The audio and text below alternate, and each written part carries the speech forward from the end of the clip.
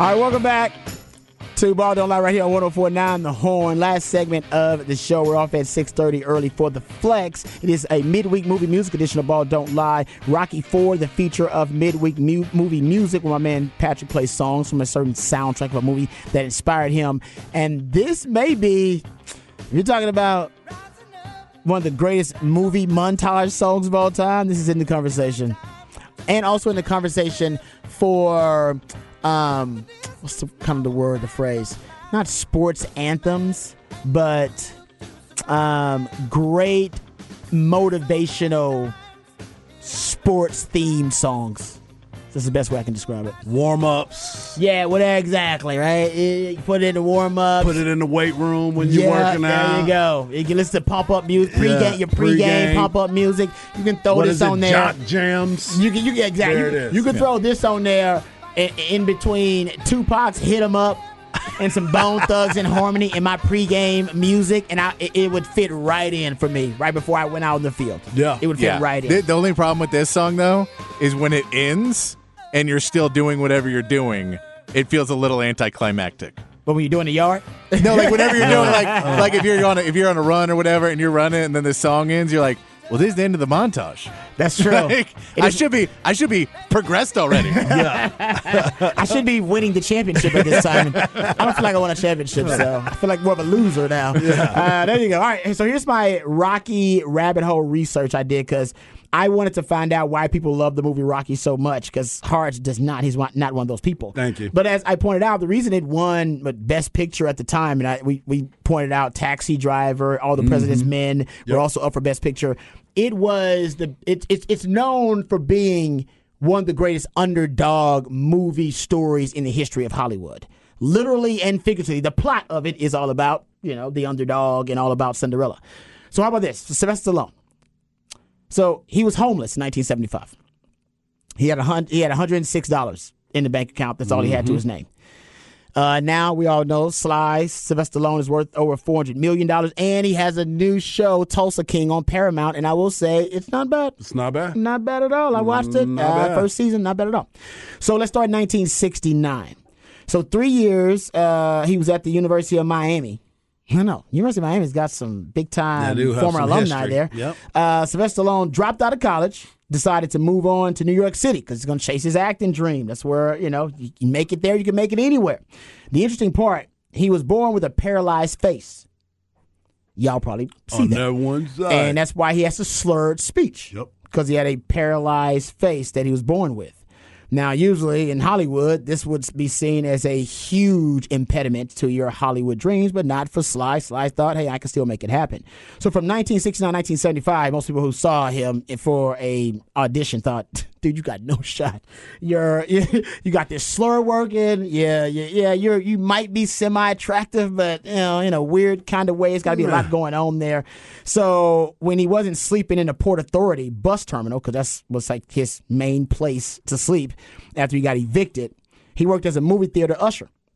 And he cleaned lion cages at the zoo, actually. That was also one of his other part-time jobs. So he was homeless with no money to his name.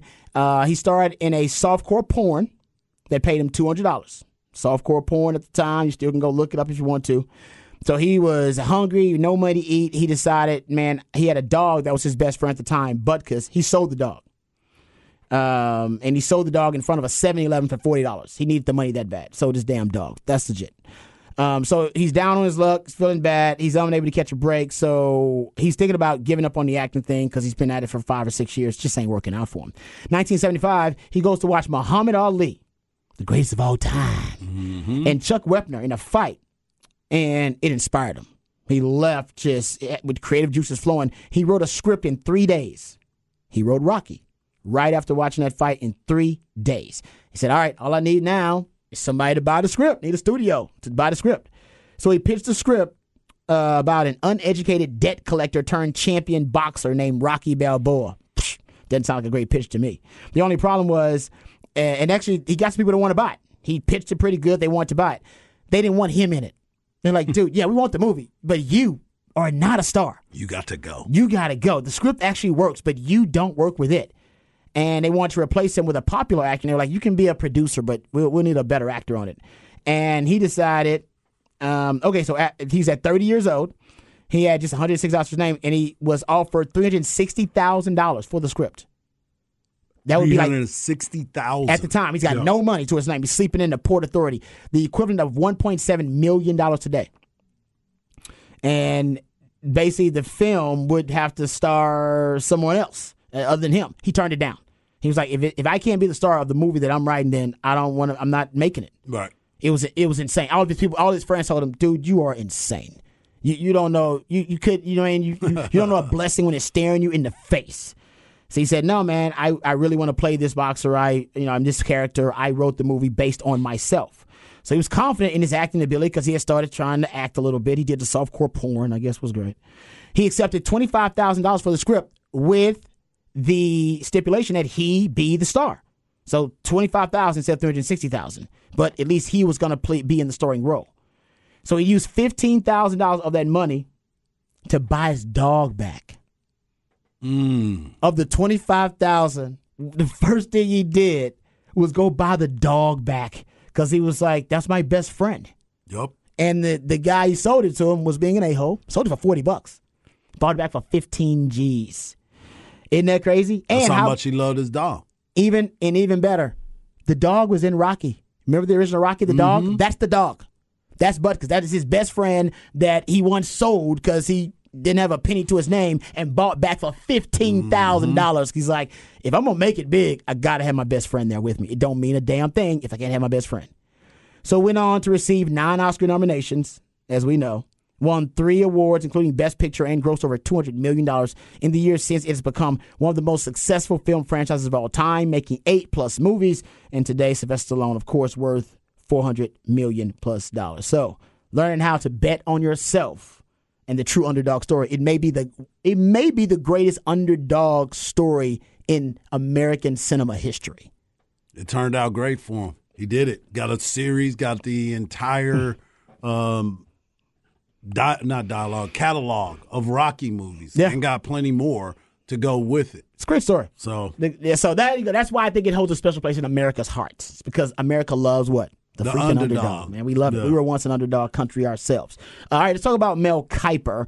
Maybe Mel Kiper likes the underdog. Maybe he doesn't. But he's got his latest mock draft that came out. And I guess we can start with the Dallas Cowboys first and who he's got the Dallas Cowboys taking in the mock draft. I don't know if you got a chance to look at this, Harge, but I was a little surprised that Mel Kiper had the Cowboys taking offense for their first draft pick, but going with the tight end position. Of course. Dalton Kincaid is who he has the Cowboys drafting with that From 26 Utah. pick I from Utah. You like that? Yeah, I like him. You like him or you like the pick? I don't like the pick. Okay. Yeah, well, you got 2 tight ends. You just got into the organization. Why are you trying to stack up with another group of tight end? I don't understand.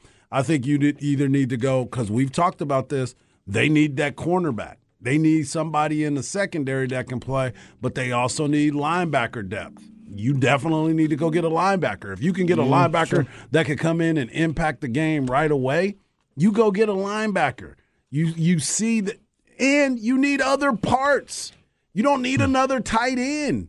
Remember Escobar? Remember when they went Gavin Escobar? Yes. I remember him. And they kept drafting more tight ends. It's like, no, you don't need to go get no tight end. You need to go get a defensive player that is going to help you on the outside. We've been talking about somebody opposite of Trayvon Diggs. Well, if you're not going to sign Trayvon Diggs here because he's coming up on his contract time, then you possibly need somebody that's going to replace him. Yeah. How about doing that? That's good too. But I will say this: it's a really deep cornerback draft.